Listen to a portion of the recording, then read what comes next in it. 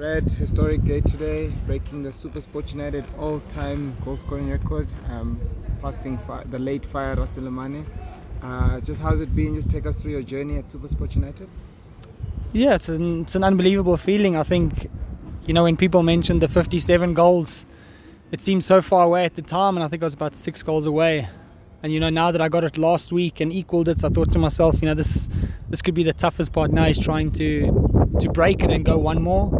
But fortunately enough, it happened today. And as I said in many interviews, for me, the club's been very good to me over the years. They've done a lot for me. They've stuck with me through thick and thin, through the injuries, and I think it's just my way of repaying the club for the faith they've shown me. And it's a great club and a very prestigious club. So yeah, very honoured to have achieved that.